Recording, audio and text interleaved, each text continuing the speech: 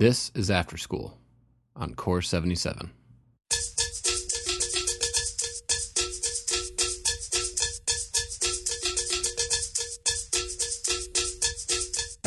I'm Don Lehman.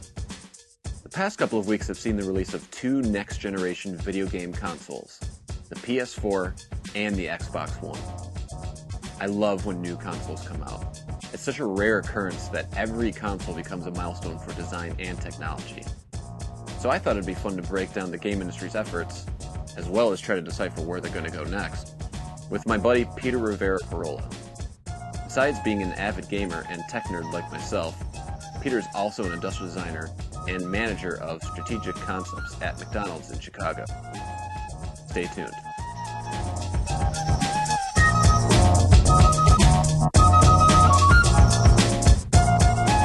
So, I saw Johnny Ive the other day. Yeah, I saw that photo you posted on Twitter. Yeah, and it's funny with Bono. Yeah, well, that's the funny part is because like when I tell people about it, I say Johnny Ive and then I go, oh yeah, Bono's there, and then they freak out. Yeah. Well, and Mark Newson was there too, so I usually exactly. I say Johnny and Mark, and then oh yeah, Bono. Yeah, Bono was the third wheel. Yeah, it was a very, very surreal. What was that for again? You said there was an auction? Yeah, so you know that red auction? Mm-hmm.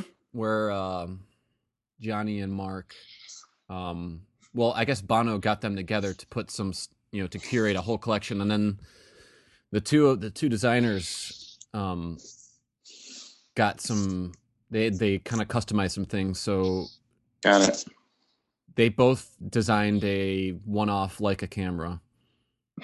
Right, I've seen that. And then they did an aluminum, like this special aluminum table. Yeah, which sort of looks Mark Newson-esque, and the camera, it kind of looks like a merger of both of them, I think. Yeah, because kind of the like impossible, thinness of, honesty towards the material is like very Ive, and then the styling was a little more Newson. Yeah. And it sounds like that auction did like phenomenally well. Like it sounded like that they got like double what they were expecting for some of the stuff. So wow. But it was like really weird. So like at Sotheby's is here in New York, mm-hmm. and they've got locations all over, but this is where the auction was going to happen. Oh, so did you hear that on your side? What? It's 6:15. No. Okay. I didn't. I just heard like a little like the sound like went out for a split second. Oh, that's so. In the last podcast, I was talking with Paulo Rivera. And he does this thing where he has his computer announce the time every 15 minutes. Yes. And I thought that was a really cool idea. It was just the idea that you could more easily track the passage of time that way. Yeah. So I started doing it. And in that podcast, his clock went off in the middle of it, and now mine did. So, but anyway.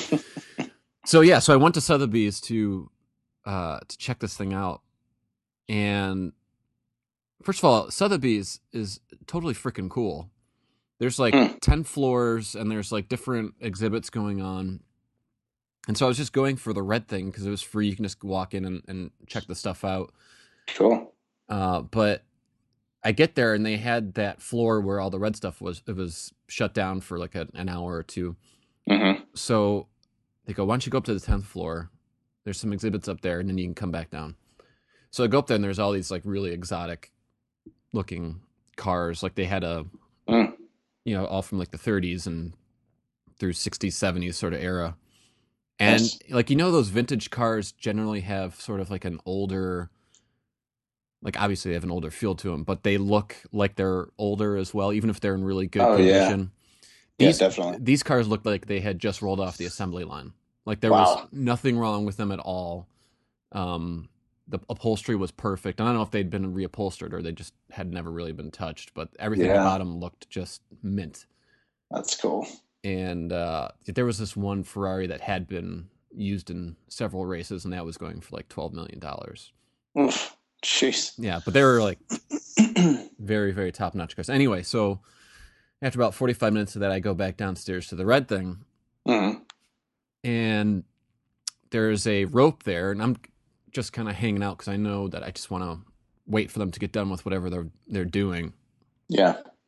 and the security guard's there, and he's just like, hey, you can't talk right now. They got some filming going on. And I'm like, oh, okay, they're probably doing something for the, Sotheby's is taping something for, some video or something like that. Sure. And then I heard Bono's voice,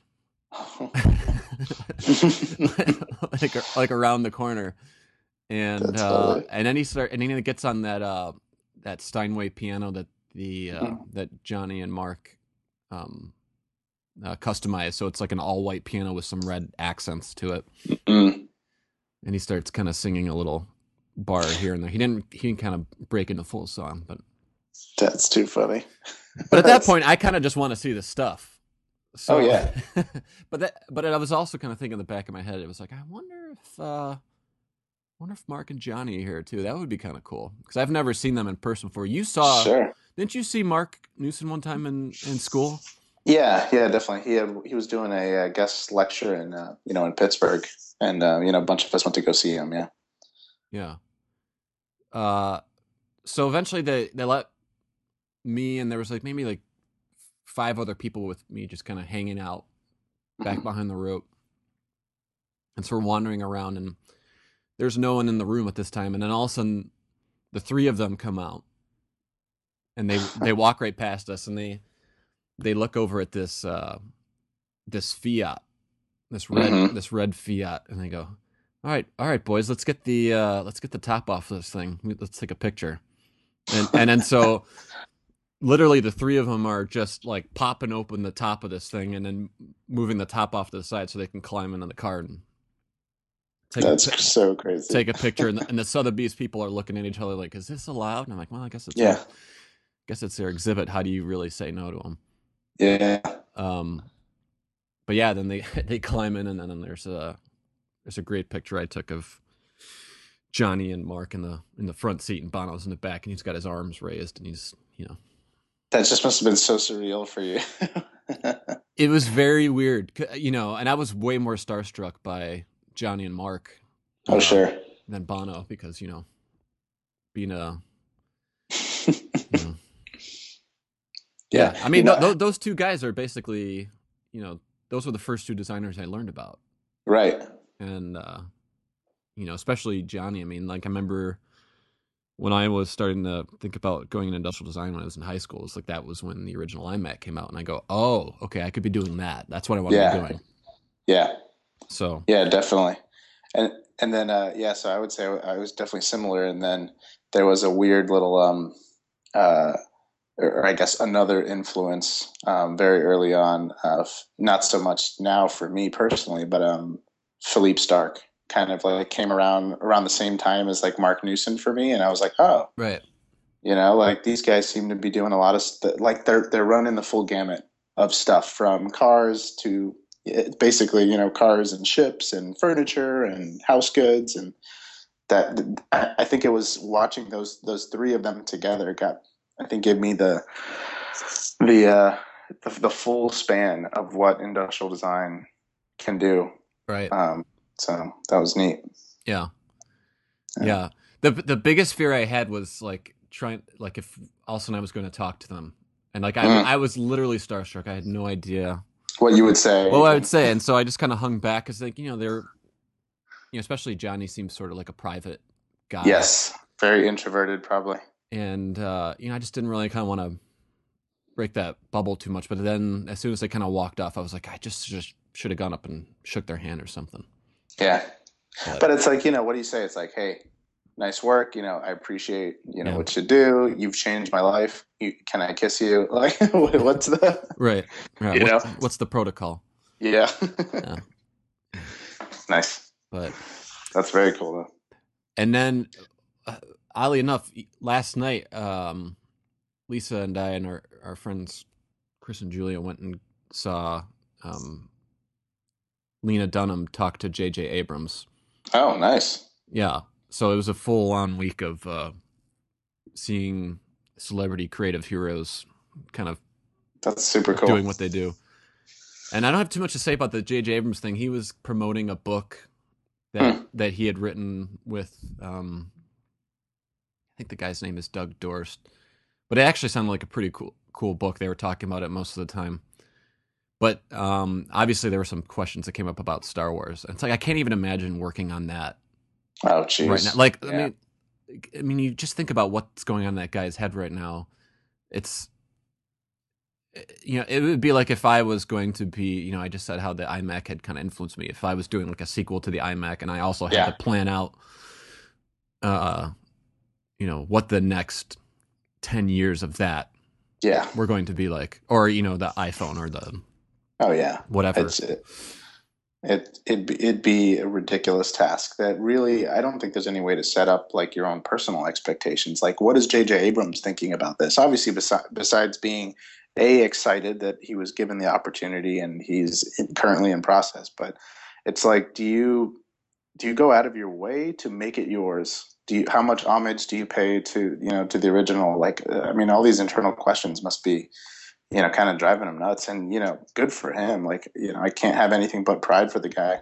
You know, Yeah, but oof, I can't imagine what's going through his head. yeah, yeah. Well, yeah. It's because oh man, you have to create this one story, but this one story has to set up the next two stories and create like this Yeah. overall arc. But what was interesting was that he didn't talk too much about the story, but he did kind of Mm. mention that he felt that the originals had set up an obvious path for where this story Mm. needed to go. Mm. So it seems like he's got a very strong view Good. of where this needs to go already. That's good. Yeah. And then the other thing was someone had mentioned um, if he was going to kill off Jar Jar, like just like kill him in the story, and he didn't seem opposed to killing him. It's like, I'm good with that. Yeah, The opening scene is a decapitation. yeah. So it leads. I have the impression that while he is very reverential of the originals, Mhm.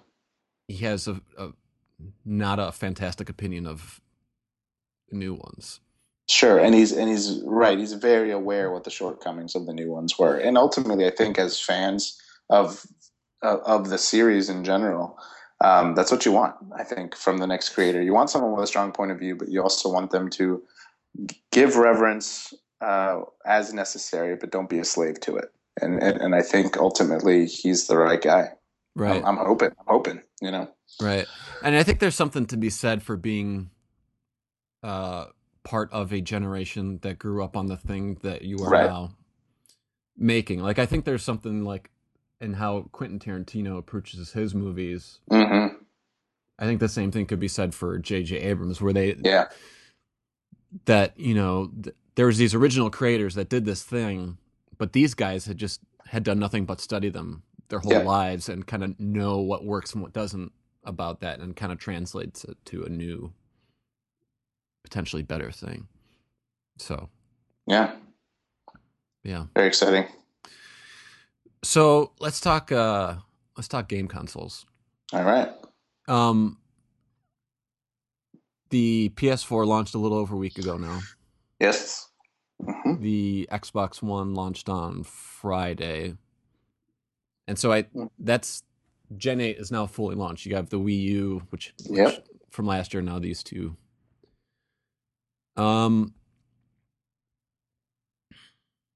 so let's start with Wii U because I guess it launched a Mm-hmm. year ago, and kind of figure out where it is right now. Is it Yeah. safe to say that do you think it's a non-starter, or do you think it can recover?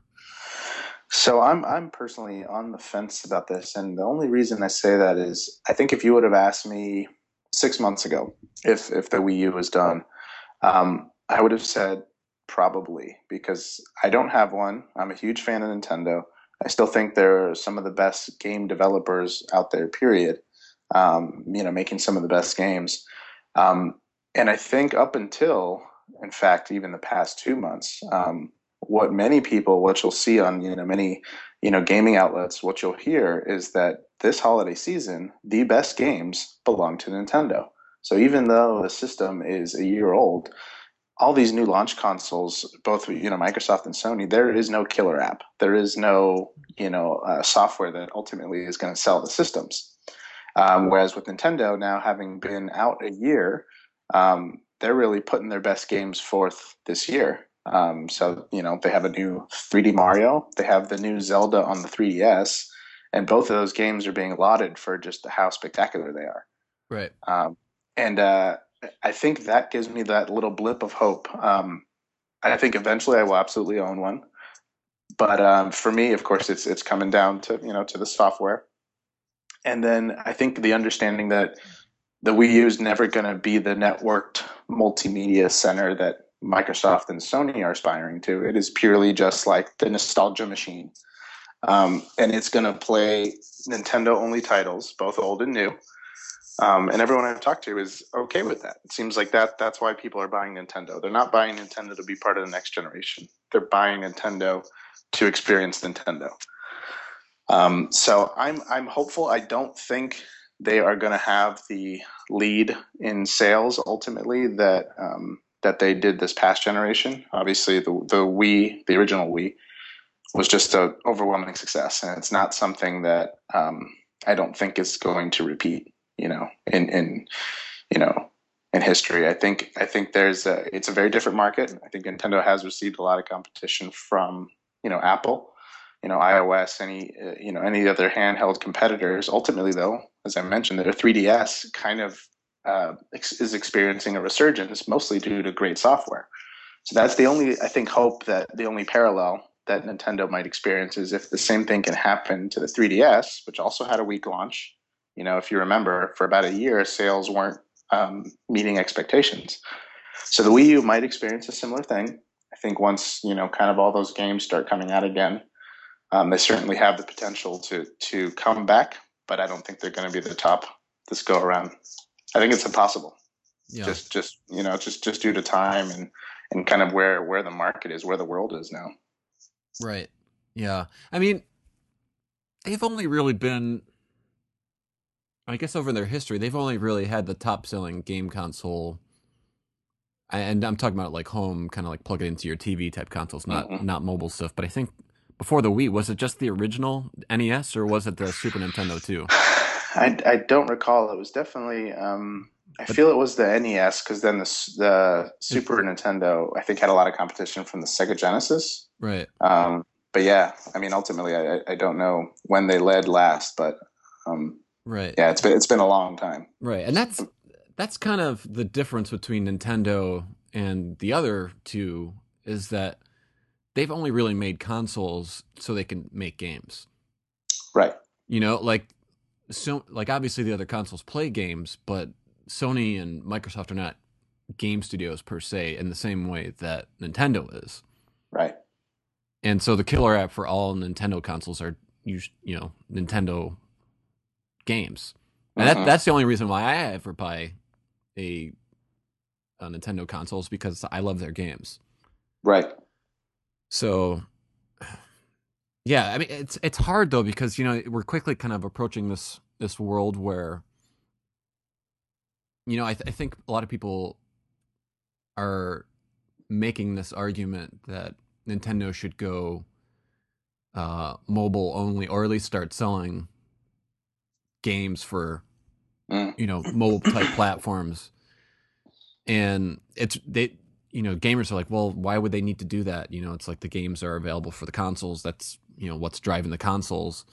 Hmm. But it's like eventually these consoles are going to become apps, Yeah. like in the same way that the GPS reader or viewers and cameras and MP3 players and all those things became apps.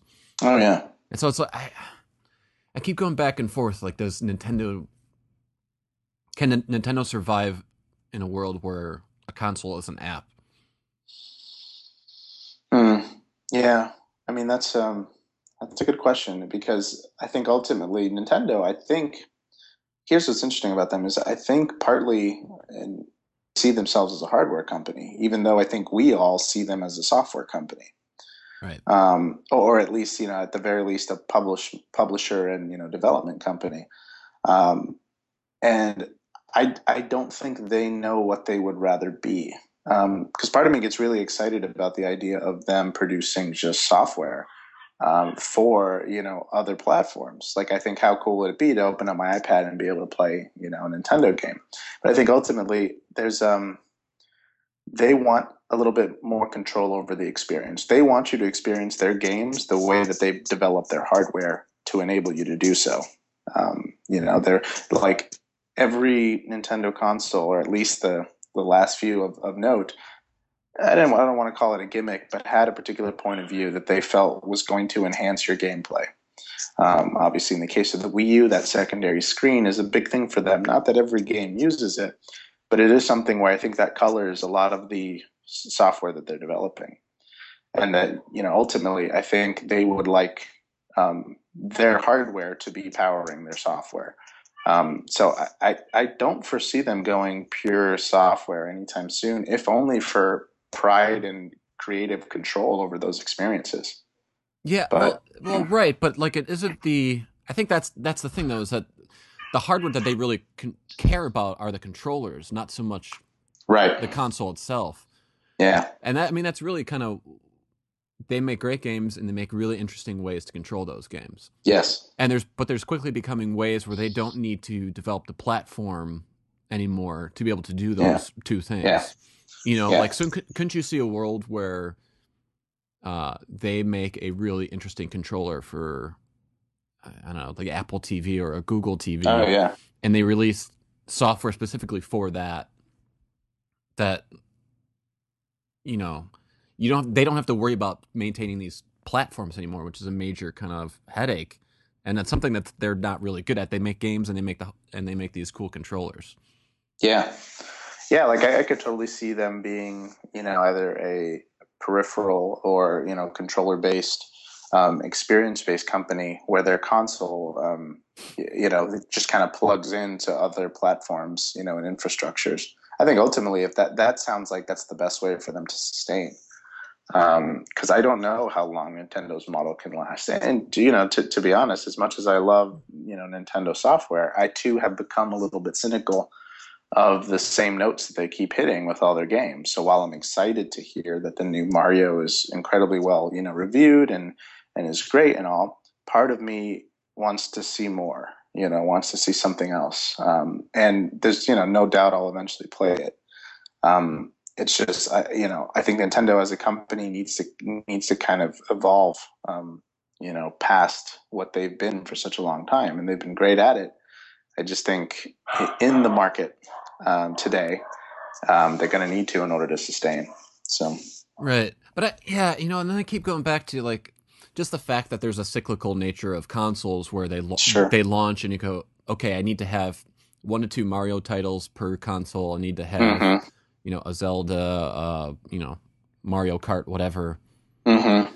And then if they just had a much more longer timeline, I think that would break them of, that kind of repetitive cycle that they're Sure. on, where they just update that idea for a new generation Sure. each time. Well, well, and part of that is, I mean, that has to do with software, development cycles. I think that, and it's kind of a known fact. Like the more the technology increases, the higher the budgets go for game development, as does the timelines. So something like developing a new Mario, yes, they probably could throw enough resources at it to do it annually. But ultimately, I mean, most of their games are on anywhere between a 2 to 4 year, life cycle.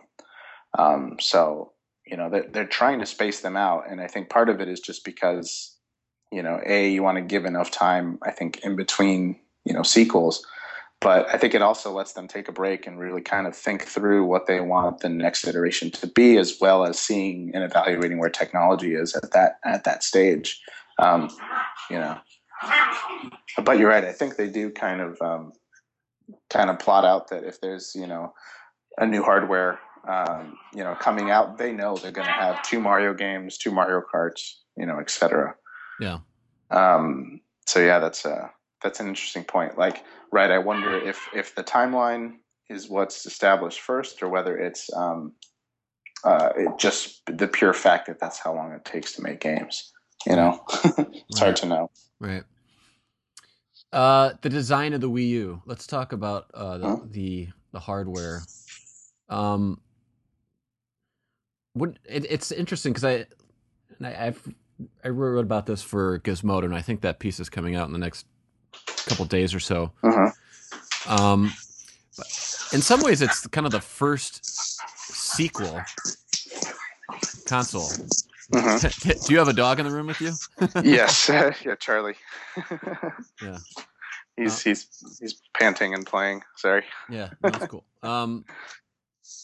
Yeah, I mean, because like in some, like it's so clearly delineated from the Wii. You know, Uh-huh. it's like they're definitely trying to make that bridge, uh, the console wise. What do you think of the design of the Wii U? I'm not a huge fan. To be honest, I think obviously they were trying to, be inspired by the, lineage of the original Wii. But I think it looks a little clumsy. Like I think there were aspects to the design where they saw the Wii was successful. They went for this, early Apple kind of inspired design and approach. They went for soft and approachable. Something if they stuck to white. I know it's available in black as well. But I think something about the shape really bothers me. I Yeah. don't know if it's the proportions. Like it's I believe it's just slightly wider than than the actual disc, but then it's really deep. So it's kind of got a shoebox proportion to it, and then the strange little curves on the side. It looks like they had literally maybe created kind of a softened, rounded edge shoebox and then stretched it up without changing the radii. So you get this weird kind of pillowing that's happening on the sides, and it Yeah. just seems really, really unresolved to me. Yeah. Yeah. I mean, that is the thing. A lot of Nintendo's hardware has this issue where it just feels sloppy. Like Mm-hmm. they want to have this one tight, pure form idea, but then they have just like really kind of weird, labeling of buttons that you don't really need to label certain buttons, Mm-hmm. and especially like the front panel of the console of the Wii U. It's like you've got that really hacky port cover. Oh yeah, It looks terrible. I mean, like it just flat out yeah, looks terrible. You've got that yeah. like that red button on the front that looks Mm. like an emergency button, but really it's to like sync your controller to the Yeah, device.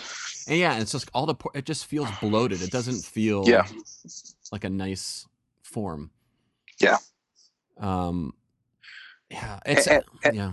Go ahead. and personally, I'm a little bummed that they're just using the Wii U controllers again, and it's not just for like. I'm not an advocate of you got to make change just to make change, but obviously they put all their innovation into the tablet, second screen controller. Yeah, But then the fact that like most of the games I'm going to play, um, I just got to pull out, an old, Wiimote from the drawer, and not even an old Wiimote. I have to upgrade the Wiimotes that I had from my original Wii because they have the advanced, motion control built in. It just like to me like that whole experience of just reusing like old stuff that I didn't love to begin with, I think is kind of a bummer. yeah, you know, you yeah. know. What do you But what do you yeah, think of the gamepad, their big controller with yeah, with the screen. the quasi touchscreen on it? It's like it's a resistive touchscreen. It's not the conductive or Right. capacitive touchscreen. Yeah, which so from a design standpoint, it's a lot more comfortable in person than I thought. Yeah, Which I was surprised in the screen was actually nicer than I had anticipated. However, it does not hold a candle to a modern Apple screen as far as Retina resolution. It's just not there. right. It didn't look as Um, good as the first iPad Mini screen when it wasn't Retina, right. and now that the iPad Mini has gone Retina, it's going to look especially bad for Yeah. and this thing's going to last for the next 7 years is the thing. Yeah. It's It's and gonna look even more and more antiquated, the screen.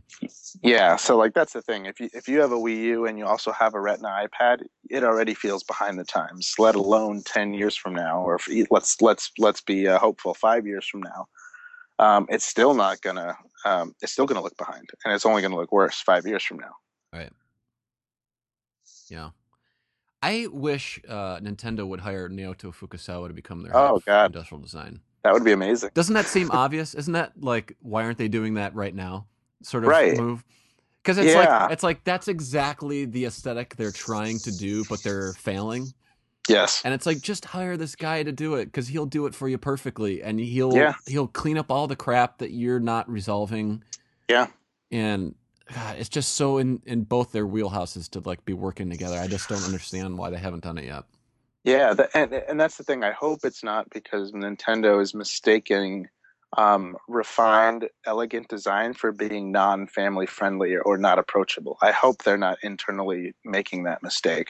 Right. Because it doesn't have to be sloppy and goofy and horsey to be, family friendly. Right. I think you can have a very beautiful, beautifully designed console and still have the target market that they're aiming for. Yeah. What's sort of interesting is that they've been on this sort of aesthetic that's sort of harkening back to where Apple was in 2001 Mm-hmm. or two with the original iPod. Mm-hmm. Since I think since the original Wii, and it's like they keep they've stuck with it where Apple has kind of left it, Mm-hmm. and so it's almost become their own unique variant of it. And so like in some sense it makes sense for Nintendo. Yeah. Like of the three, it's clearly they're the ones that are trying to make the approachable, family friendly, anyone can pick this stuff up and use it Oh yeah. console.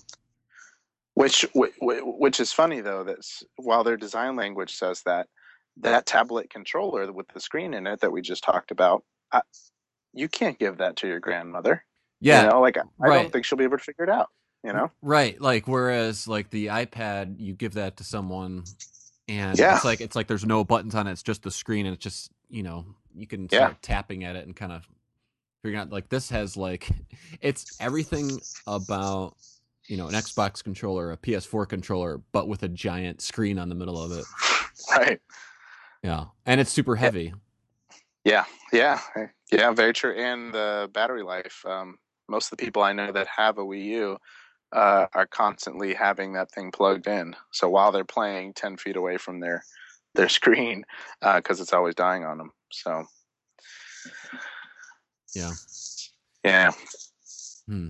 Yeah, it, it, it, it's tough because it's like honestly I think Nintendo, like if I could only own one console, it'd probably be, and if I had to own the console strictly for games, it would probably be Nintendo, right? Because mm-hmm, mm-hmm, those are the games I play. right. Uh, everyone, including my wife, likes to make fun of me for playing, these kid games, but that's just, they're like these puzzle games that I find interesting. It's not like, I just don't get into first person shooters. Sure. So like, I want Nintendo to be great. And it gets really disappointing to me when they're so close, but so far away with some of this stuff. Yeah. Yeah. I mean, I just feel that this product, I don't know if it seems rushed, but there's a lot of things in conflict. That whole family friendly, but we're going to introduce this crazy controller that's just not going to work, for the masses. We're going to harken on the Wii U, even up to the name, but then we're also going to confuse people because it looks like a peripheral add on and not a true sequel to the Wii. Like, it just seems a lot of things were rushed. A Yeah. lot of decisions weren't really thought out. And I don't know if that's because they were just trying to be the first next gen to the market, or whether they saw that they kind of reached their peak of Wii sales and said, okay, it's time to, restoke that fire. Yeah. Yeah. All right, let's talk PS4. PS4. Uh, Yes. the I think the biggest surprise with PS4 is that Sony went all in on games, whereas the kind of like historically they've been the ones to lead with kind of the media features. Yeah. Like the PS2 kind of popularized DVD. Yeah. For a lot of people, that was their first DVD player. The PS3 was the first kind of mass product that people bought with Blu-ray, although Blu-rays never really kind of reached the same status as Sure. DVD. But the PS3 also had a lot of kind of the Netflix, Hulu type stuff that, certainly the other consoles picked up eventually. Yeah. But this time they kind of stripped a lot of that functionality out, and they've focused solely on the games, which is kind of interesting. Yeah. I mean, I agree. That's definitely the most surprising to me. I know Sony like to really tout the fact that their PS3 Netflix app was the most popular way that customers experience Netflix. Yep. Uh, which is, crazy when you think about it. But then when you really start to, analyze that, a lot of it was due to the fact that there was no paywall, like there is, on the Xbox. In order to use Netflix, you have to be an Xbox Live, Gold member, which is a paid subscription. But still, impressive nonetheless that, of all the ways that you can experience Netflix, they come in freaking TVs now, for God's sakes, that PS3 was, the leading platform. Right. But yeah, complete 180 here in regards to their They don't. focus now. Yeah, they don't. Does Netflix even work right now on PS4 at launch? If it does, All right, I gotta look it, this it up. Keep talking. yeah, because if it does, it was not advertised, and from some reviews that I've seen, they've really went all in on games, and it shows. As far as it's funny, they went in on games, but did not have great launch software. But they stripped out kind of all the big things that people were using, PS3s for, such as streaming their media libraries, where people would kind of rip all of their DVDs onto their computers and kind of stream them over to their PS3 that was connected to the TV. A lot of people organized their digital libraries that way. It turns out that was stripped out. I want to say, yeah, a lot of those apps might not be available. No. And if All right. Yeah, they're available. they're available, Yeah, they are available. Sorry, let's just basically strike from the conversation the past 2 minutes. But yeah, but yeah, you can't download a TV episode and from like your torrent and kind of throw it on your PS4. So it's like no, it sounds like they got rid of like a lot of the kind of piracy type yeah, stuff. and kind of their retort to all those folks that are upset about that is that, well, you can buy music off the Sony store, you can buy videos off the Sony store, and Right.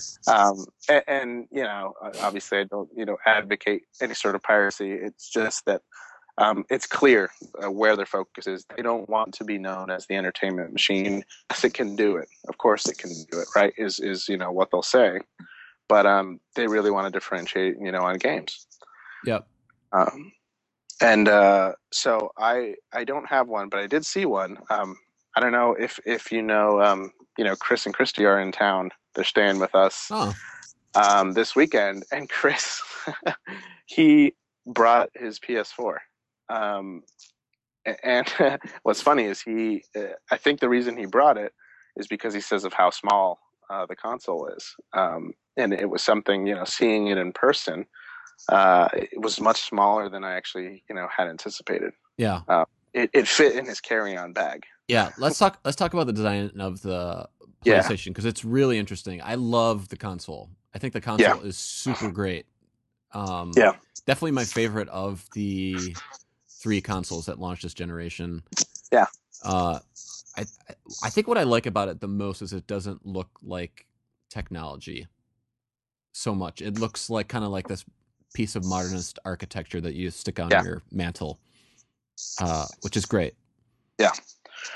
Yeah, and the console really shines in the vertical, orientation. Yeah. And they're the only console that did vertical this time, which I thought was really funny. Yeah. That seems like such a, after last generation where all 3 of them did the vertical, and then before that only the PS2 really did vertical. Yeah. But it seemed like that was like what a game console looked like. It was just this vertical thing, and it made it kind of feel like this special thing. And so for the other ones not to do it and just kind of go kind of flat pizza box style, it definitely makes the PS4 feel special that it does that. Oh yeah, definitely. And there is an elegance to how the console has been designed and constructed. I think there's a nice attention to detail. The material transitions and parting lines are really well thought out, really beautiful. They hide a lot of their slop in the there's like this center gap where you have the two planes that are then pushed to be into that parallelogram shape. Yep. There's a large gap in between them that the USB ports are in, and some venting, and they hide a lot of their slop there. One of the things I noticed was the disk drive.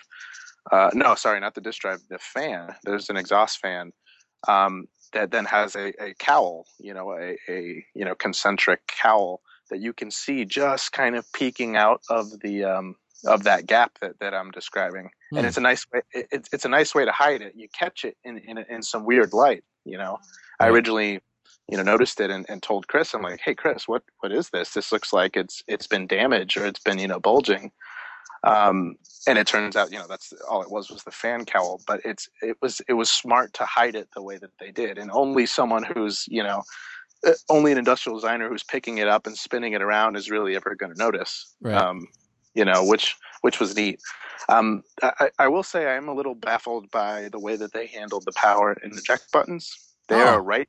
Yeah, like they are like, I think it's very cool where they place them, and conceptually I love that it's tied into a LED bar right. that runs the top of the console. But I've heard several reports from people that they inadvertently hit the wrong button all the time. And when you think power and eject, hitting the wrong button there is, not only slightly annoying, but In- oh, deal, interesting. deal breaking. In the sense, you're in the middle of something and you go to, switch out a game or something, and it turns the whole thing off. It, Is. is it that it's easy to accidentally hit it, or that you just maybe they're not familiar enough with the console yet and they forget which one's which? Yeah, probably a little both. So they're very close to each other, like to Okay. where if you put your finger right in between both buttons, you will hit them both. Oh, Um, okay. yeah, so like they're not even a full digit, apart. Yeah. As far as the spacing goes. But yeah, but then also not very clearly labeled. They have tiny, tiny, tiny logos of the eject and power, logos that are just very easy to miss. Hmm.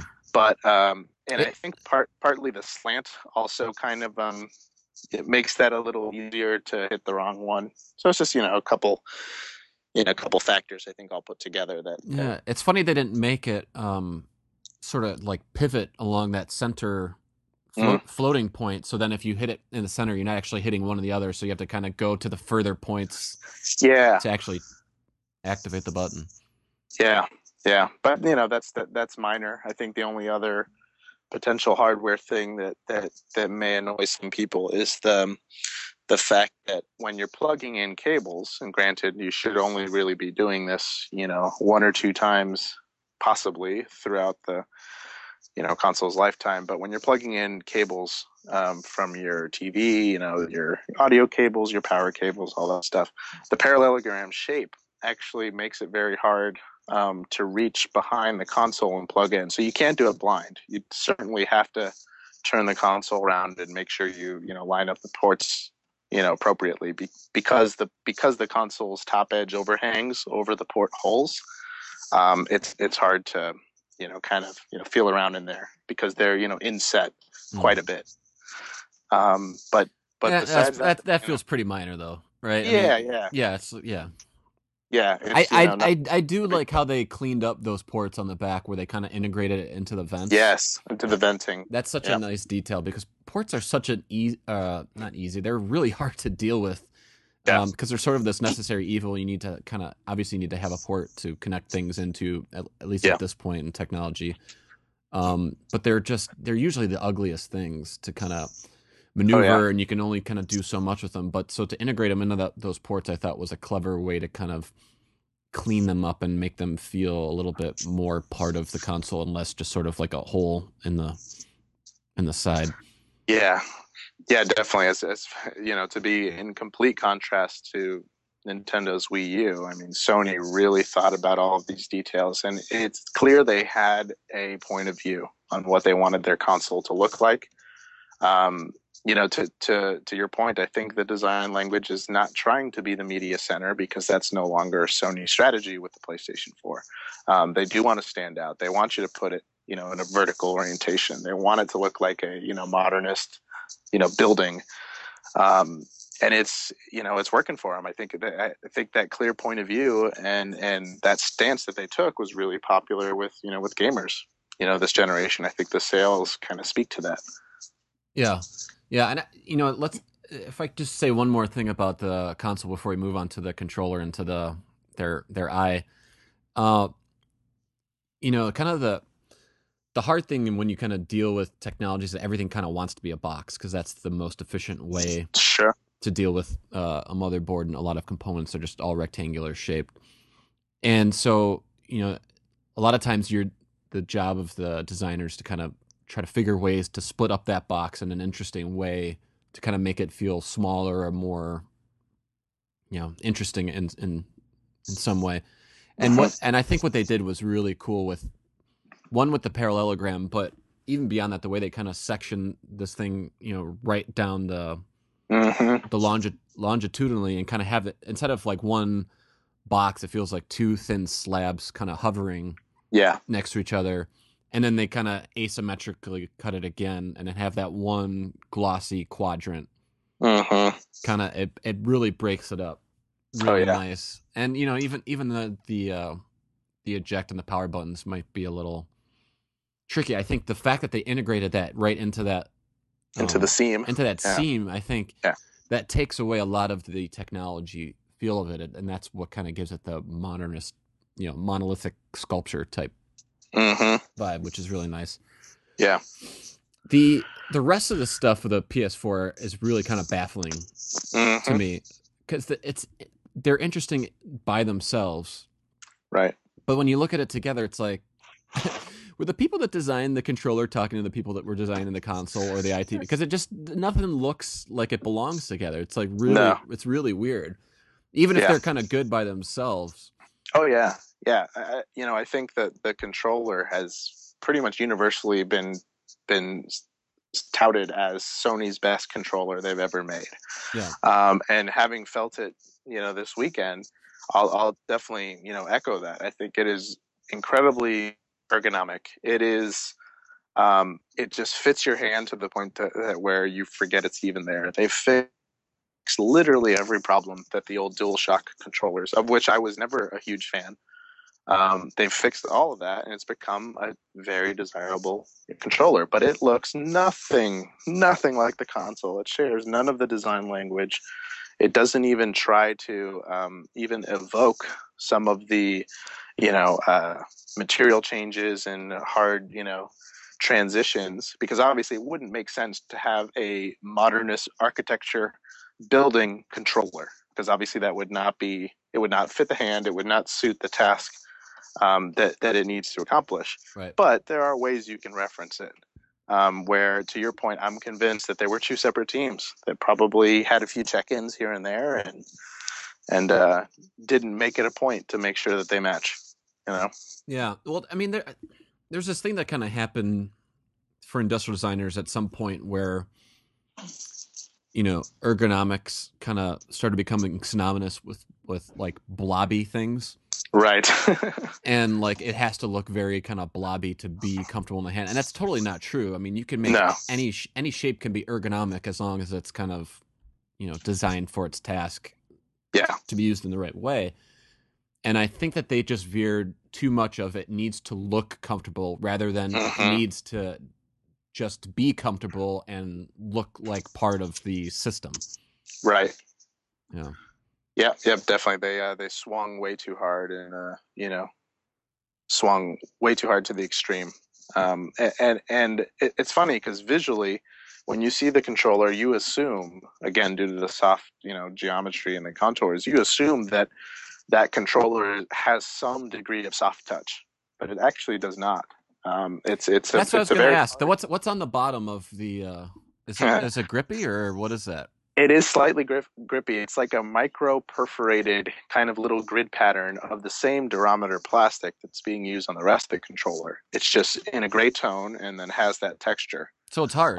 It's not It's hard. It is okay. not soft. Yeah. Interesting. So yeah, I was shocked by that. Well, that's actually good because I was thinking that was just going to get really gross Super after. gross. Yeah. Yeah. Right. Yeah. Okay. So that's good.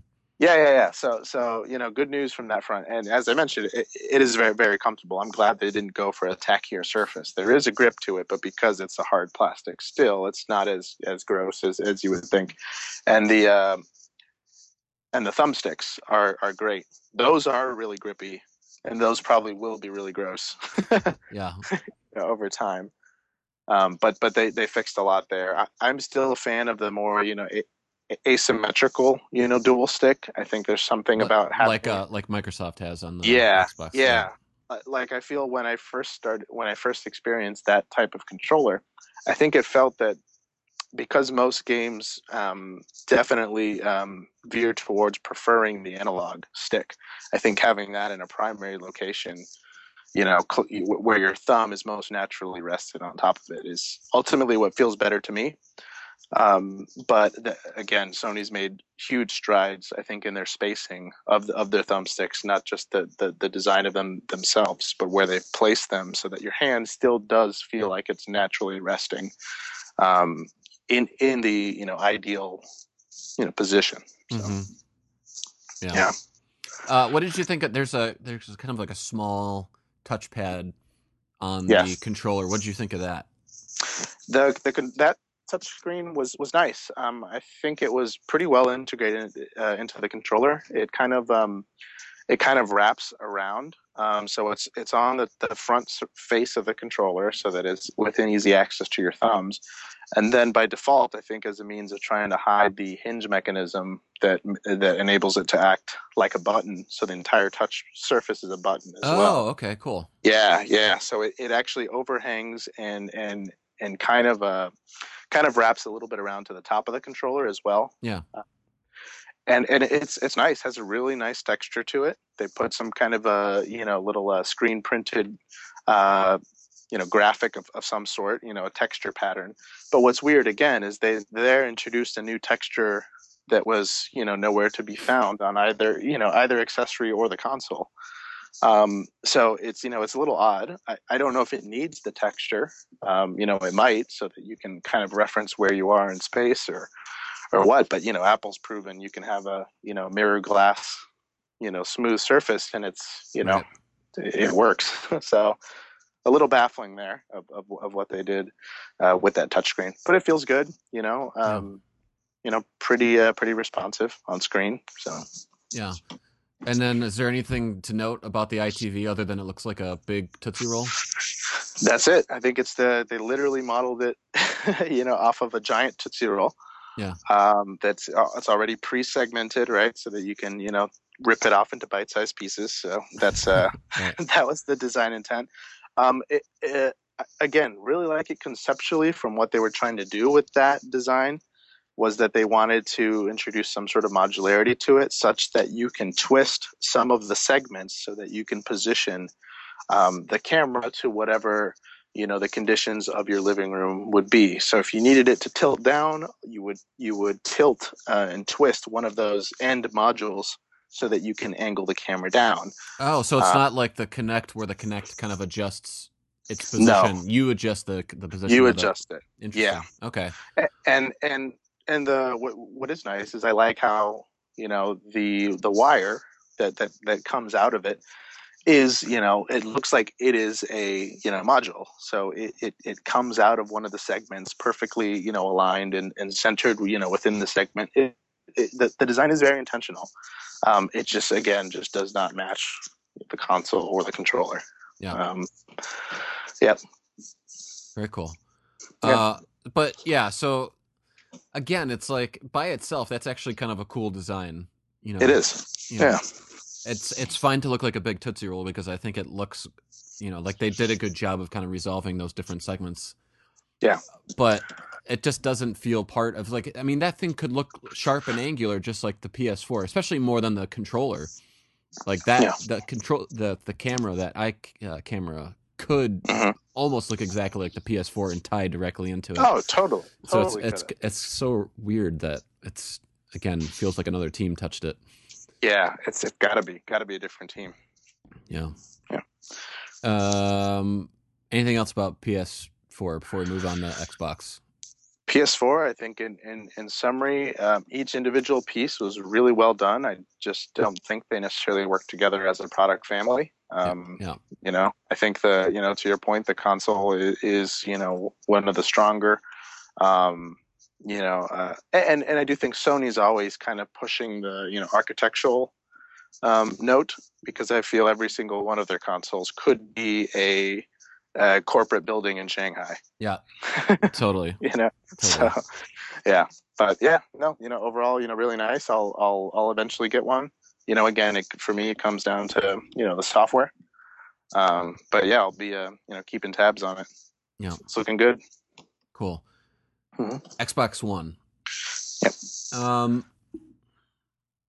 so it's definitely the most ambitious in terms of what it's trying to achieve of the big three. I mean, Yeah. it's still a game console, but it's basically trying to take over all of the duties of every other box Yeah. in your house. Which I mean, that's clearly where the living room is going. There's going to be one Yes. box that does that. Yeah. And so the fact that Microsoft is doing that, good on them, because that's, they recognize where it's all going, and it's kind of why they Yeah. got into it in the first place. They've Oh known yeah. this for years. Yeah. Um, but it is a little bit limited just because, like everyone else, they are reliant on getting content from Yeah. other places. So the cable companies kind of limit, like Mm-hmm. they have a guide that will allow you to interact with your cable box, but Mm-hmm. it's essentially a skin that goes over any functionality that box has, and there's a little bit of a delay when you do something with that. Right. and So and and yeah, and you still get little peaks of the horrible native UI, underneath it well, from your, cable the box. cable box UI, not the Yes, yes, yeah, yeah, not the yeah, Xbox UI. yeah, yeah. Um, let's let's just talk about the design, I guess, Hmm. of the one. What do you Hmm. think? What do you think of the console? So, full disclosure, this is the one that I actually have, you know, in my home. So I did pre-order, an Xbox One, And you have it already. and I do. Yeah, I All set it right. up on Friday. So seeing it in person, well, from this, because I do own it, I think we can start even before the console. The packaging. Yeah. So the box itself. So I got a day one version, which comes in a special black box. So it's a really nice black box. They're again playing with the whole matte and shiny thing that Sony's playing with in their console, as well as the Xbox One. Um, that balance of matte and shiny materials is evident in the box. Definitely one of the nicer boxes I've seen from Microsoft. I have not experienced a Surface box in person, but I heard those were pretty nice as well. But everything's packaged really well, and when you first open it, the first thing you see, besides the logo and images of the console, is the very top of the Kinect. So the Kinect is kind of seen there, and Mm. in a very interesting choice. Like, I don't know if it was on purpose, probably, but I think it's saying to them that, like, this is the key to our kingdom. Like, this is what we think is going to be our Trojan horse to get you that connected living room that we all want or think we want. That they're very proud of the Kinect, and it was something that they now, of course, sell their Xbox One with the Kinect in the box. It's no longer a peripheral that's optional, and by doing that, I think they can guarantee to all future developers and future development is that you have that camera. So you might as well use it. Whereas if it was an optional accessory, there's no reason why a developer would necessarily spend the extra time and money to develop for that piece of equipment.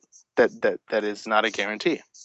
Yeah. So I do think a lot of that speaks to how they package the unit and how they designed all these elements as a true product family. So the console itself, as I mentioned, plays off of both this matte and shiny, interplay. They have these, intersecting planes. I will say they didn't handle the matte and shiny necessarily as sophisticated. It did not come across as sophisticated as Sony. But I do like the box. And I think it really comes to life when you put it next to the rest of your kind of home entertainment equipment. It disappears, but it is not afraid to be the most elegant Mm. of all those black boxes. Right. And the reason I say that is that you get some really nice.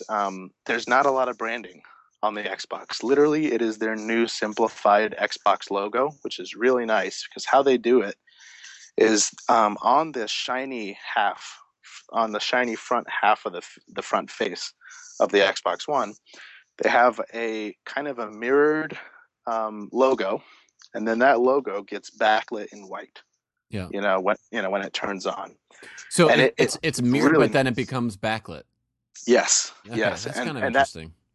and again as a credit to how Microsoft designed these as a family, the same is true on the Kinect, and the same is true on the controller. Is that all those Xbox buttons are doing the same thing? So whether or not they're the exact same material, they're both doing the same thing. Where the logo is visible when there is no backlight, but again, it's not in your face. It's very subtle.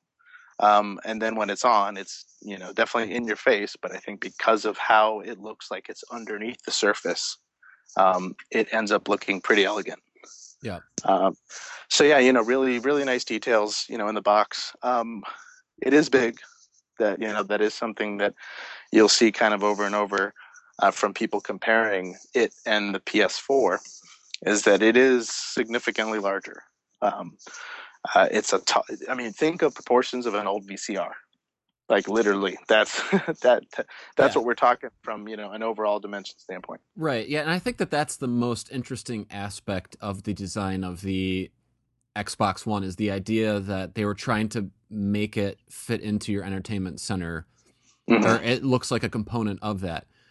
And I think the thing that's hanging me up about that is of the three, like Microsoft's the only one that's trying to, become this true next gen experience of controlling everything about your entertainment system. Sure. So in that world, those boxes don't really exist anymore. Right. You know what I mean? So it's like Yeah. it's fitting into a world that it is killing. Right. And so why why why why Yeah. why blend into that? Why not have the outside say what the inside's trying to do? You know what I mean? Sure. Where it looks meaningfully different because it is different. Yeah. And so what of course it's going to be my opinion. What I think the reason is of why they didn't do that is they don't want to repeat hardware failure rate that they had with the Xbox 360. Sure. And so for them, and my um, um, my my slight insight into the process of how the console was created is I know that they definitely had the industrial design team kind of off and trying to develop that design language. Meanwhile, the hardware and engineering teams kind of started from the inside out and said, okay, for us to not have these overheating problems, we need a ginormous fan. Yeah. and that fan, like they took kind of those modular components and said, okay, we need a giant fan, we need this, we need that, and they kind of created their optimal layout of those internal components. And then they kind of cross-reference those along with the outer industrial design, and try to find parity there as to what would complement both. And so I think because maybe they're trying to play it safe, I think that in the future, if there are future Xboxes, I do think that they will try to be more integrated, more seamless, speak more to their message. But I think they're scared from a hardware reliability standpoint. Sure. Sure. Um, Yeah, you know, and I get that. I mean, like they had some major failures with Red Rings of Death in their in their yeah, in the 360. But yeah, it's definitely an engineering led design as opposed to industrial design led yeah, design. yeah. I mean I don't think that's controversial to say at all. I mean, it's clear No. like when you see like an unboxing of it, there is probably the biggest fan I've ever seen Oh God. in a consumer Yeah. electronic device on the Yeah. inside there. All the venting patterns. It's like a very conventional how an a box that acts as a computer should be laid out, right? Like Yeah. it's kind of like Yes. you know PC 101. Like the board is flat. The everything is flat. Yeah. The ports hang off a single board. You know, so it's extremely conventional. And so Yes. maybe the design team just did not have a lot to work with from the beginning. Yeah. From that aspect. What's interesting is that if you think of, if you just describe what the PlayStation 4 console is and the Xbox One console, like they sound identical, Yeah. right? Like philosophically, it's like, okay, we tried to make a black box appear smaller than it is. Mm-hmm. Mm-hmm. And we did that by cutting it up into sections Mm-hmm. and using matte and glossy textures to help break up those sections. Mm-hmm. Yep. And I think where the console falls down in achieving that for me is that they just cut it up into so many different sections, the Xbox One. Yeah. And then instead of kind of unifying those sections into appearing smaller, they started doing this checkerboard thing where the top quadrant's gloss, the front one kind of changes which side becomes gloss, and then the matte kind of reverses and there's venting. Yeah. And so that checkerboarding starts to diminish, what the sectioning is trying to achieve and making it appear smaller. And it brings the size back out, like it brings your eyes back out into what it is. So instead of looking like maybe two smaller boxes attached to each other, it still looks like one larger box. Yeah. Yeah. Like if I were to kind of make some form recommendations to the outer box, I think the front face could have remained all glossy. There's really no reason to section that off like they did, or just have one side be completely glossy and the other side be completely matte, and just right. I just don't understand why they didn't do that. Yeah, because the top, I totally understand why the top is sectioned the way it is, because literally because of that giant fan, the entire top is a uniquely designed, perforated, right. grill essentially. And then there's a really what is nice is when you primarily see it, you're seeing it from the top. So in my case, it's in my entertainment cabinet stack. So I'm really only seeing from a 3/4 view. I'm really only seeing the front face and a little bit of the side. And what's nice about that view is they did a nice job with the bottom chamfer. So they actually chamfered it out such that it once that Xbox light, the logo turns on when it's in use, you get this kind of really nice like hovering effect where, again, in an effort to make it look smaller, that bottom chamfer does make it seem like it's hovering. So really all your focus is on that Xbox light and the glossy, rectangle that it sits within. Yep. So in that effort, it does do a good job of trying to disappear, somewhat. Yeah. The other, I guess, last note on the console is that it's kind of just in terms of design trends, industrial design trends.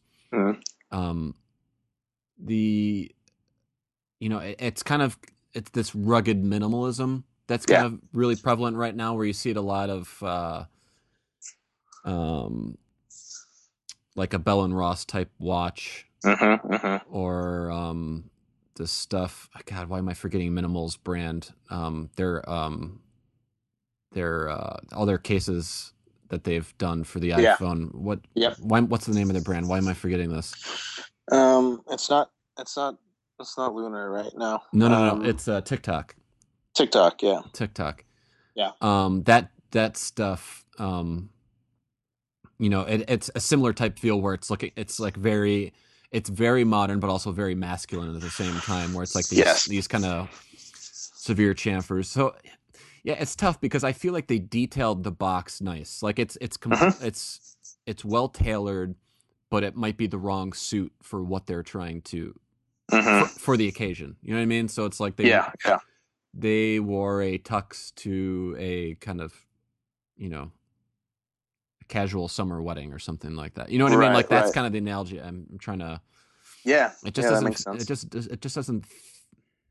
Yeah, it's tough. Yeah. Yeah, and definitely seeing it in isolation versus seeing it kind of in the home, because I don't have a PS4 to kind of compare it to. I'm curious to see what both of them will look like kind of in my center stack, Right. and seeing if either one calls more attention, to itself. Because ultimately, the only reason I ever look at it is if I put a disc into the console, which I have not done yet, Mhm. because I'm kind of sticking to a digital, all digital Yeah. kind of delivery system, or just to make sure that, because I am one of those edge users that has a full AV receiver, just to make sure that when I'm using my Harmony remote on it, or when I tell the Xbox to turn on through the Kinect, that I need that sort of feedback of the power light coming on. So that's really the only time I'm ever looking at the console. Yeah. So it'll be interesting to see how these designs kind of withstand the test of time. So if you imagine, and let's consider the timeline of some of the older console generations, say it's around for 5 years, even though I know they'd like it to be 10. Right. But Um, they'll probably also, they'll come out with a, Xbox One, Slim or something like that, where it'll oh yeah, be, because they're doing that now with every couple of years. They'll reduce a yeah, smaller and smaller version until they, restart the generation again. yeah, yeah. And so it'll be nice to see. I think as an overall product family, though, Xbox really, that you could tell that the team, the Yes. same team that made the console, made the Kinect, and made the controller. Yep. They were all in complete harmony and thought of as a system to begin with. Um, Xbox would not have sold the One without the Kinect. Like you could tell the two of them are meant to be together. Mm-hmm. Which is that the good news is that is exactly what their marketing strategy is. It's exactly what their business strategy is. And the good news is it's also what their design strategy came to be as well, which is nice when you see that kind of harmony across those touch points. Right. Right. Yeah. I mean, I think that is one thing Microsoft has always been outstanding at, is making all the components feel part of a system. And the controller especially, I think, is just like, this kind of answers the thing about Sony's controller for me, is that, Yeah. like, where it's like Sony tried to look ergonomic Mm-hmm. and is ergonomic. The Xbox One controller is ergonomic, but doesn't necessarily Yes. look at it. But it looks very sleek. Yeah. It looks very, it looks like, kind of like it went on a, like a cross training diet from the last Yeah. one, and Yeah. it just looks very kind of stealth. Yeah. And yeah, they made like a lot of nice little updates to that controller, which, I mean, was my favorite one to begin with, Yeah. from the 360, and just kind of made it even tighter and better. Yeah, there's a lot of sleek, very sharp lines that they're using on the actual controller. But of course, because it was designed intelligently, none of those sharp edges are ever up against your skin. Yep. So all of the contours are kind of, on the back side of the controller, on the bottom edges of the controller, anywhere where your hand is actually touching it. So then they actually, in every opportunity where they had to put a sharp line to kind of reinforce the very sleek and stealth and to make references back to the console, they did it on parts where your hand is not touching, which Yep. is great. Yep. Yep. Um.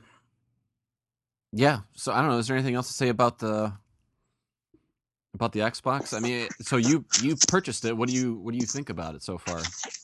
I mean, so far it's been good. I do think what ends up happening is that during launch times, um, there's not a whole lot of great software. Most consoles are kind of known for not. Something about launch titles always tend to not be the best of games. Yeah. Maybe they were rushed. Maybe their timelines were cut so that they matched the Yeah. console release date. So for me, the software isn't there yet. There's nothing that I'm dying to play. I think I bought a game out of boredom. What'd you you buy? know, Dead Rising 3. Okay.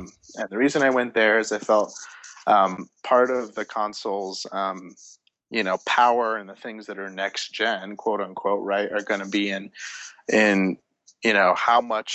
how many characters can be drawn on screen, how many particle effects, but, all these very technical signals that the console was more powerful. Um, but ultimately the experiences have not been groundbreaking yet. What has been groundbreaking for me is the Kinect and being able to actually interface with the console via the Kinect. When it works, and the reason I say when it works is there is some calibration you have to do to it, so that it works within your living room. It captures the proper noise references of that space so that it can tune the microphone to hear you. So you shouldn't be shouting at the Kinect. So I had to play around with that quite a bit, and because I have guests in the house was never quiet, so I feel like the calibration was never perfect.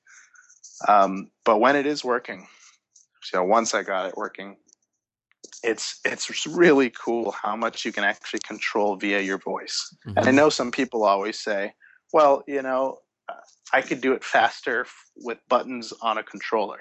Right. And I would argue, no, you can't. Yeah, there are some interactions on the Kinect that would take 4 to 5 button presses to do, and what you could say in a single phrase. And that single phrase, the beauty of that is, of course, you can be doing something else in the meantime. If you use the controller, all of your actions are being taken up by the thing you're trying to accomplish, so there is no multitasking. Whereas you can be doing something on your controller and say something via voice, and then be, for example, pulling up a web page while you're watching a movie, or pulling up a web page while you're playing a game, making a Skype call while you're doing something else, adjusting settings. They really took this kind of multitasking approach, and the Kinect really enables you to do a lot of that. There's something really magical of getting up to go answer a phone and being able to say Xbox pause, and it'll pause your game, it'll take you out to the home page and not lose a step. So that I think a lot of people were very cynical about the Kinect. The first gen was not the best piece of hardware, but I think they nailed it with this go around. I think there's so much potential. So as a designer thinking through kind of what are all the new experiences that they can enable with the Kinect, it's really exciting. And I think this is their Trojan horse. This is how you get folks that aren't hardcore gamers and aren't super familiar with 20 button controllers. How do you get them to be able to interface with all the products and services that your platform offers? Right. So things like Netflix, I could say, pull up Netflix. I could even tell the Kinect the exact show that I'm trying to find. And it'll search across all of the different, digital services to tell me where I can get it for free. So, for example, I want to see Iron Man 3, and I'll tell Kinect to do that. And it'll tell me, okay, well, it's on Netflix, it's on Hulu as well, and it's on the video store for, $5.99. Make your choice. Interesting. And, okay. Which cool. is, it's a smart new way to interact with services that we have been very familiar with. So voice control, I think overall is where I'm personally most excited about. I have no doubt that Microsoft is going to secure excellent games for the hardcore audience. One of the ones I'm looking forward to next year is Titanfall. Has kind of been the most buzzed about shooter type game, and that's definitely for the hardcore audience. So while I'm looking forward to that, I'm also looking forward to what are all the really cool things that Kinect is going to be able to enable for the platform. What their cloud computing, they've invested a lot in their cloud computing services. I'm curious to see how that's going to give them more advanced artificial intelligence, how that's going to offload some processing. Just a lot of cool potential. I feel out of all the consoles, Microsoft is looking more to the future, had much more ambition, and put the foundational steps in place so that they can meet that eventually. It's not there right now, but the building blocks are there. Yeah, for sure. So you've already bought an Xbox One. Do you think you'll get one of the other ones? Yeah, I do think it's going to be hard for me to resist a PS4 when Naughty Dog releases their next game. So for me, the last kind of hurrah of the PS3 was the game The Last of Us. I don't know if you've heard of it No. or have played it yourself. It's an action style kind of game, but heavily cinematic, very theatrical, amazing performances. Like where I think Naughty Dog, out of all the video game developers out there, really captures the whole digital actor thing, and the reason is because they fully record and motion capture all of their performers as if they were doing like a real play. They use real props and they digitize them such that they're using the actual performances of the actors.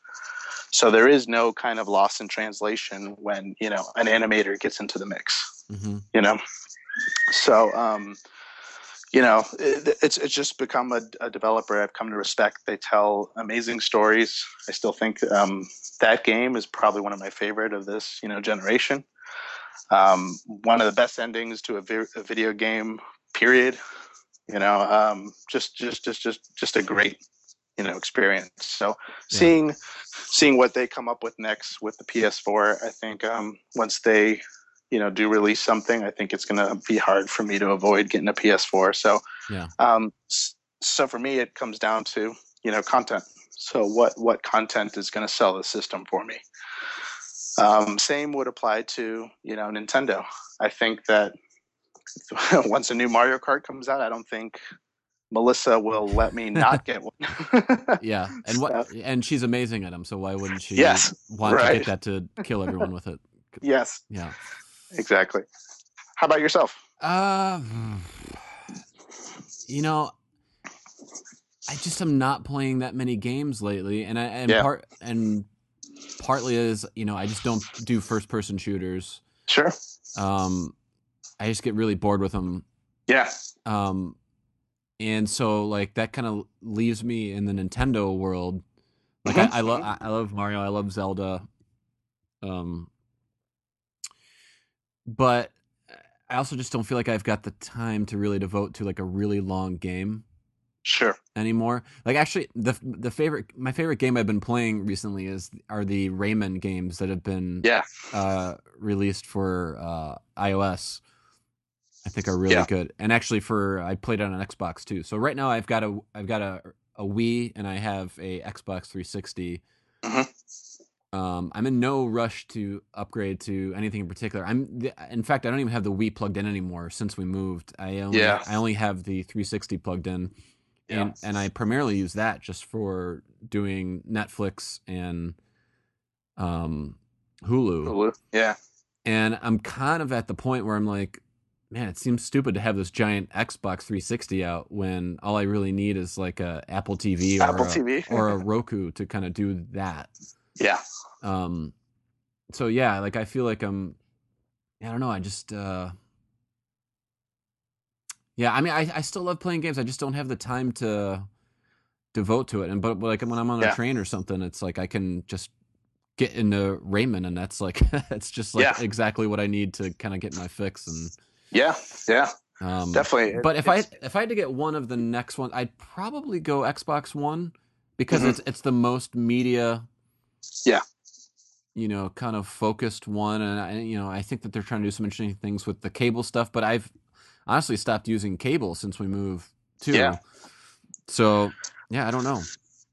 Yeah, it's it's a very interesting time. Like I think with games, period. I think since the proliferation of Apple specifically, but to tablets and smartphones and just what you mentioned there is not having the time to like sit down, and invest, let's say, an hour or two, a night, but you have, accumulated time, on the way to work or, on the train and it's interesting how our time has been spread. So I don't have the exact stat, but I had heard somewhere that like the amount of time we're spending on entertainment is actually more than it's ever been. It's just sprinkled throughout the entire day instead of the typical come home at night and watch TV from 8 to 11. Right. It's now just sprinkled, throughout the day. So I think it'll be interesting to see how that new lifestyle, how that works with the console strategies, of today. Because, like you said, players like Microsoft and Sony are really trying to make, stake a claim into your, living room, the shared screen, right?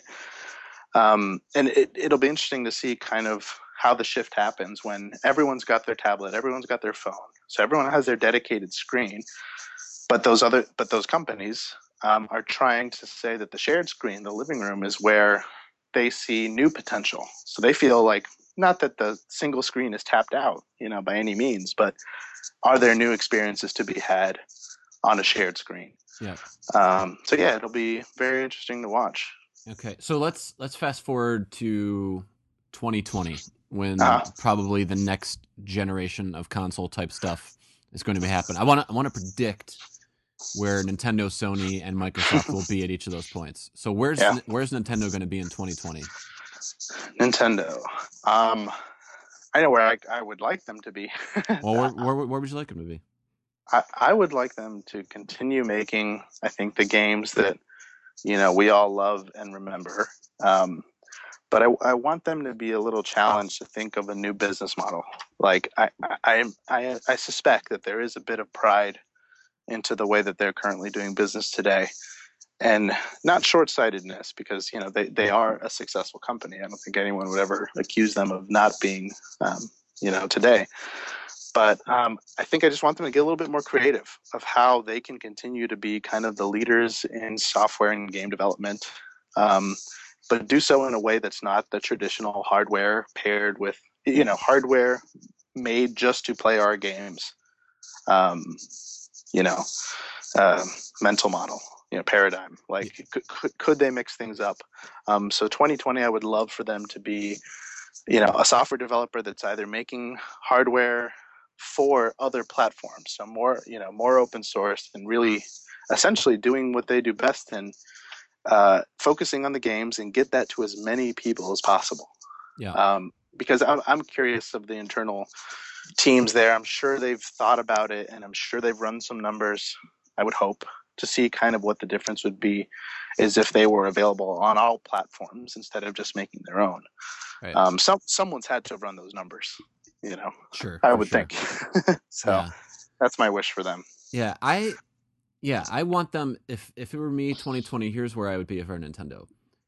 I would not be making a console anymore. Maybe a mobile, Game Boy type console. Yeah, for sure. But not a home console. I would be making, because by then someone's going to have cracked the living room code, and there's going to be a one box sort of thing. Yeah. If I were them, I would do everything in my power to become the default game controller for Apple TV. And not that Apple would sell it, but Apple has kind of made code available so developers can develop their own controller. Yeah. And I think that Nintendo should be first out of the gate and just become, if they had a controller ready to go for iOS on, or on Apple TV from day one, I think no one else would buy any of the other stuff that Logitech made or any of those other companies. And I would just I would stick to games and controllers, and that's controllers are the important bit of hardware for Nintendo. That's where a lot of their innovation comes. They have, they can kind of do all their crazy stuff, and maybe even their games start becoming free, and they just have a new controller for every game. Like, couldn't you see that? Where, like they have like a $60 controller. I mean, the games cost $60 now. It's just a lot harder for people to stomach buying a downloadable game for $60. Oh yeah. And so the way you step around that is you create specific hardware for that game. Yeah. I mean, alternately, I could see a controller plus subscription based system where you get the games for as part of the subscription, and you get some value add services on top of that, the hardware or the controller that you purchased. Right. It's exactly that. It's like I want Nintendo to think a little differently. Yeah. Into how they go about doing business. Yeah. Sony, what's Sony going to be doing by 2020? My hunch is they won't be beating the gamers only drum like they really did this go around for PS4. I suspect, and obviously I would self-identify as proudly so, as a gamer. Hardcore, I know, is a tough word because I'm not one of those PC master race people where I'm spending $5,000 every other month on updating my specs. So I'm definitely not that guy. But when it comes to console gaming, I do think that Sony is going to learn something over this generation. I think they're going to say, okay, we definitely got the gamers on our side, but guess what? Those gamers are growing up. They're getting busier. They are demanding more diverse services. Right. And the generation that was going to take their place is now in this platform agnostic world. Right. Yeah. Right. Exactly. So I feel Sony will be forced to adapt. And actually, I don't know if Sony will be able to. I think they may continue to make consoles, but I think ultimately they're going to learn some hard lessons. I think Sony beats the same drum over and over again of this power first, of make beautiful hardware for sure, but their software, let's be honest, is not up to par with iOS and stuff. Let alone the new UIs and things that Microsoft has been working on. They're just not there yet. Their online infrastructure is not there. I think as much of a kind of critical darling they were going into this race, I don't know if they have the stamina that they'll need to kind of withstand. Ultimately, Sony, is a huge corporation, right? They have many different, entities and many different businesses within Sony. I think they have a lot of legacy, and I think ultimately that's what is going to enable the PlayStation brand to continue. But I really don't know if after this console generation, what their stance is going to be, because I feel they swing really hard, one way or the other. I don't think they have the chops nor the current business connections to become the living room center. Yeah, I totally agree. I mean, I just don't see how by 2020 Sony doesn't adopt Android as becoming exactly as the thing that runs their console. Yeah. Because they're just not good at platforms the same way an Apple or a Google or even a Microsoft is. Right. And so once they become Android, the only thing that makes them interesting is their brand. I mean, literally, that's the only thing they have left is PlayStation. Because what prevents Samsung for doing the same thing? Exactly. I mean, and that's basically Ouya is already there, and I mean, you could kind of see a future where Amazon kind of moves into that. And so it's a really murky situation for Sony because they don't make content either, really, for game. I mean, they do. I mean, they do have some Sony studio they have some stuff, publishers, but it's not to the same level that Nintendo. Like Nintendo, I feel like is somewhat inoculated from this because they make all of these AAA titles of their own that no one else can make. So that's their kind of key to the future is just their content, but Sony doesn't even have that. No. So I just don't see, I'm sure they'll be okay with the PS4, but in the next 2 to 3 years that there's going to be that switch that happens where also someone figures out the code to make the right living room box. Mm-hmm. And how the hell is Sony going to be a part of that? They're I mean, they're going to have to make incredibly smart partnerships, as you mentioned, whether it's, OS, partnerships or content provider partnerships, that, I'm not convinced that they're ready to have those conversations or have even thought about them, which is, interesting to see. I mean, ultimately it's going to make the the next few years incredibly interesting to see how all of these companies adapt to what's inevitably a changing marketplace. Right. And then with Microsoft, it's interesting because they're the only one that owns everything. So like Yeah. in theory, they are the ones best positioned to become this, this living room computer. I mean, that's essentially what they're trying to do with the One. I mean, that's why it's called the One, right? Right. Right. But at that point, so like if they stay in a console mentality and if they stay in like kind of the Microsoft up at this point has shown a history of embracing the future but without letting go of the past. Yeah. Yeah. And that's kind of killed them in the smartphone market where they were at one point number one and they quickly became supplanted. That's killed them in tablets where they were there first. And now that they're not even really a player in that. Yeah. Are they going to be willing to kill? I mean, really, I think what it's going to take is killing Xbox One midstream, like way earlier than people are going to be ready for it. Because realistically, they're going to have to kind of come up with something that maybe still does games, but maybe not to the same power level as the One. Right. But it's a lot smaller. It's more Apple TV like, but does all those kind of those things. And I wonder if they're going to have the will to do that.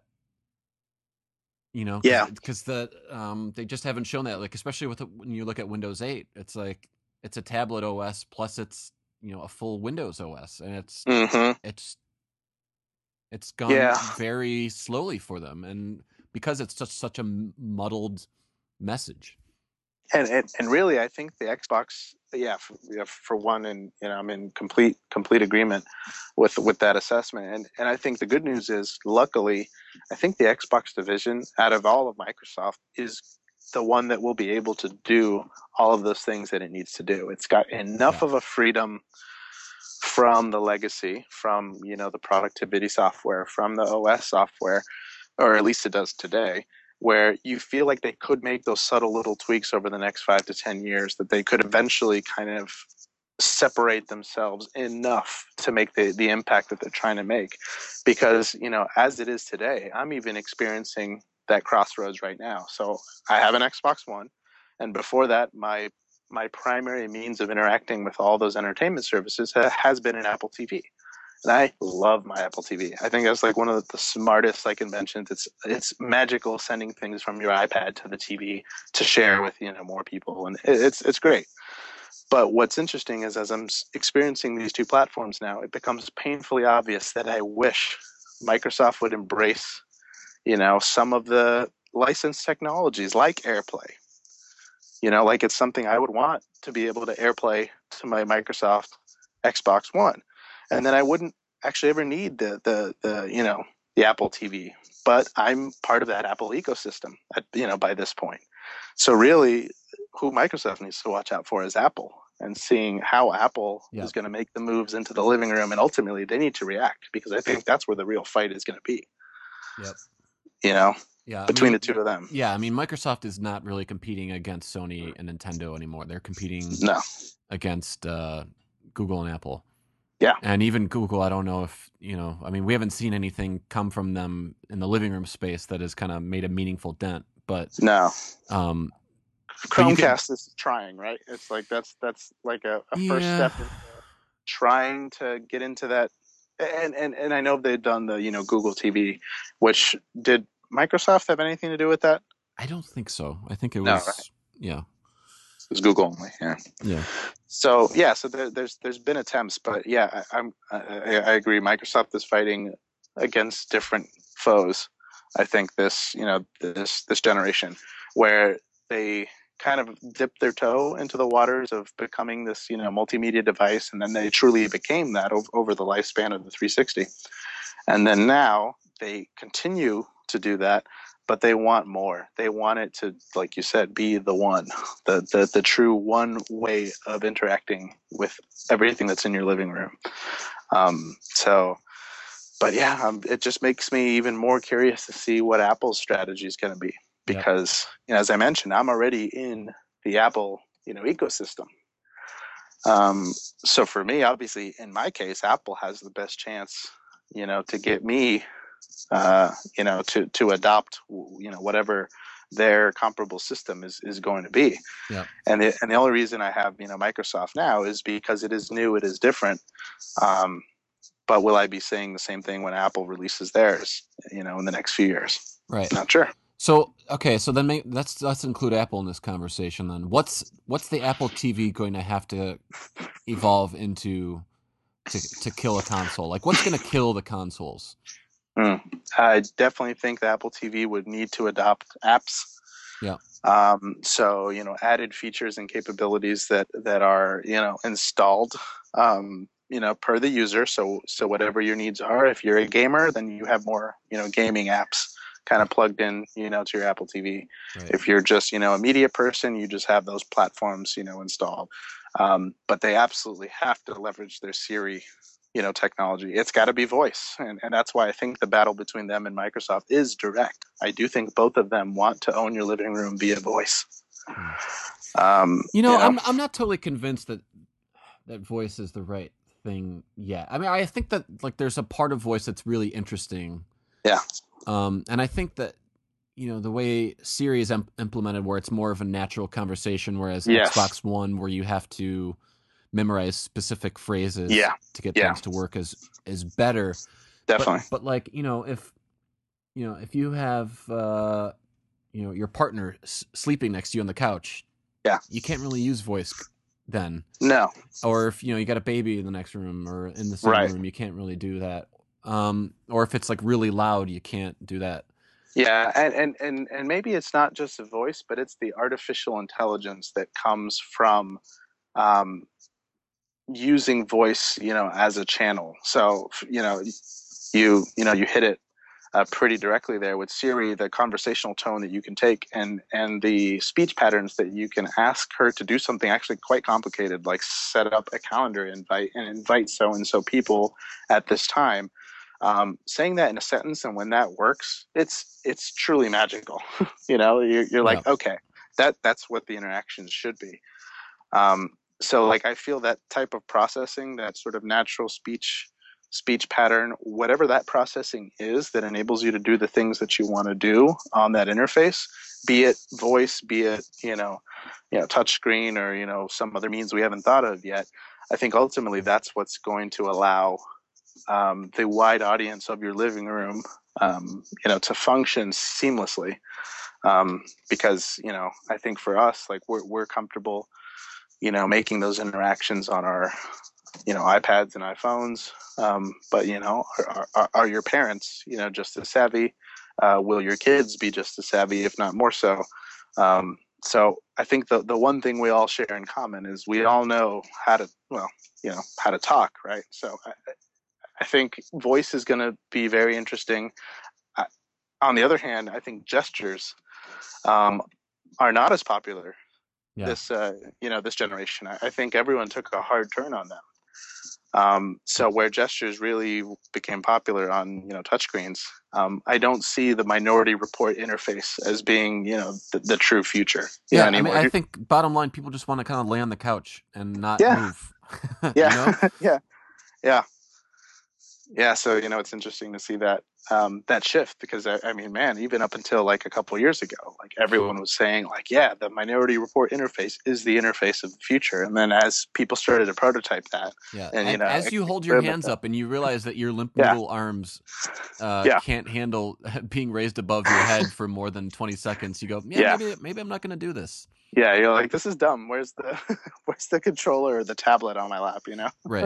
Right. Yeah. I mean, it seems like they're going to have a camera and a microphone of some sort. Like, yes. Like the ability to do FaceTime, I think, would be key. FaceTime's huge, and that actually reminds me of, to me, one of the most subtle yet powerful experiences I've had with the Xbox One so far, and I totally think Apple's going to go this route as well.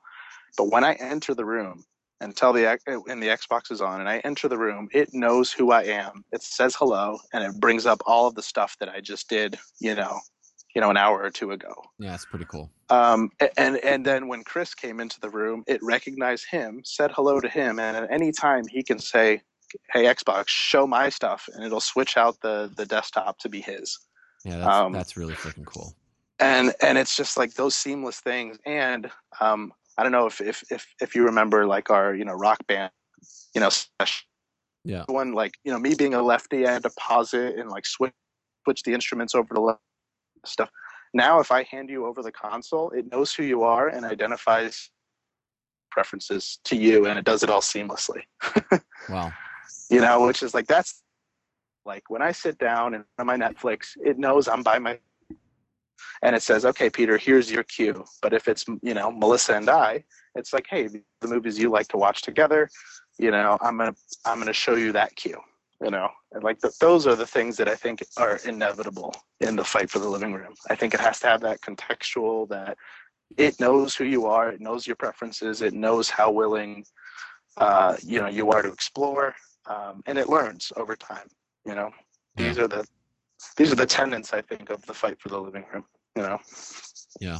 What I would love to see is like basically, one box merge all of the cable company type boxes. So you've got you've got not only the cable box, but you've got the cable modem mm-hmm. and the Wi-Fi hub. And it's literally, you plug one cable in for data, one cable in for power, and then there's another cable that goes into the TV, or maybe there's even just a wireless little dongle that can do all that stuff. You can put the box literally wherever, and then it's just, you're just looking at screen and you just never see that box again. And it's like all the setup just goes away. Yeah. And yeah, it'd be ideal. Just get all the manufacturers to play nice and align on standards. I mean, we're partly there for display and audio, right? I mean, technologically wise, it's totally possible. It's really just a political thing. Yeah. At this point. Yeah. Yeah. So the future. It's so political. Yeah. Yeah. All right. Well, I think that's a good place then. Cool. All right. Cool. Sounds good. Thanks for coming on, Peter. No, of course, my pleasure. Thanks for having me. Cool. Talk to you later. Take care. See ya.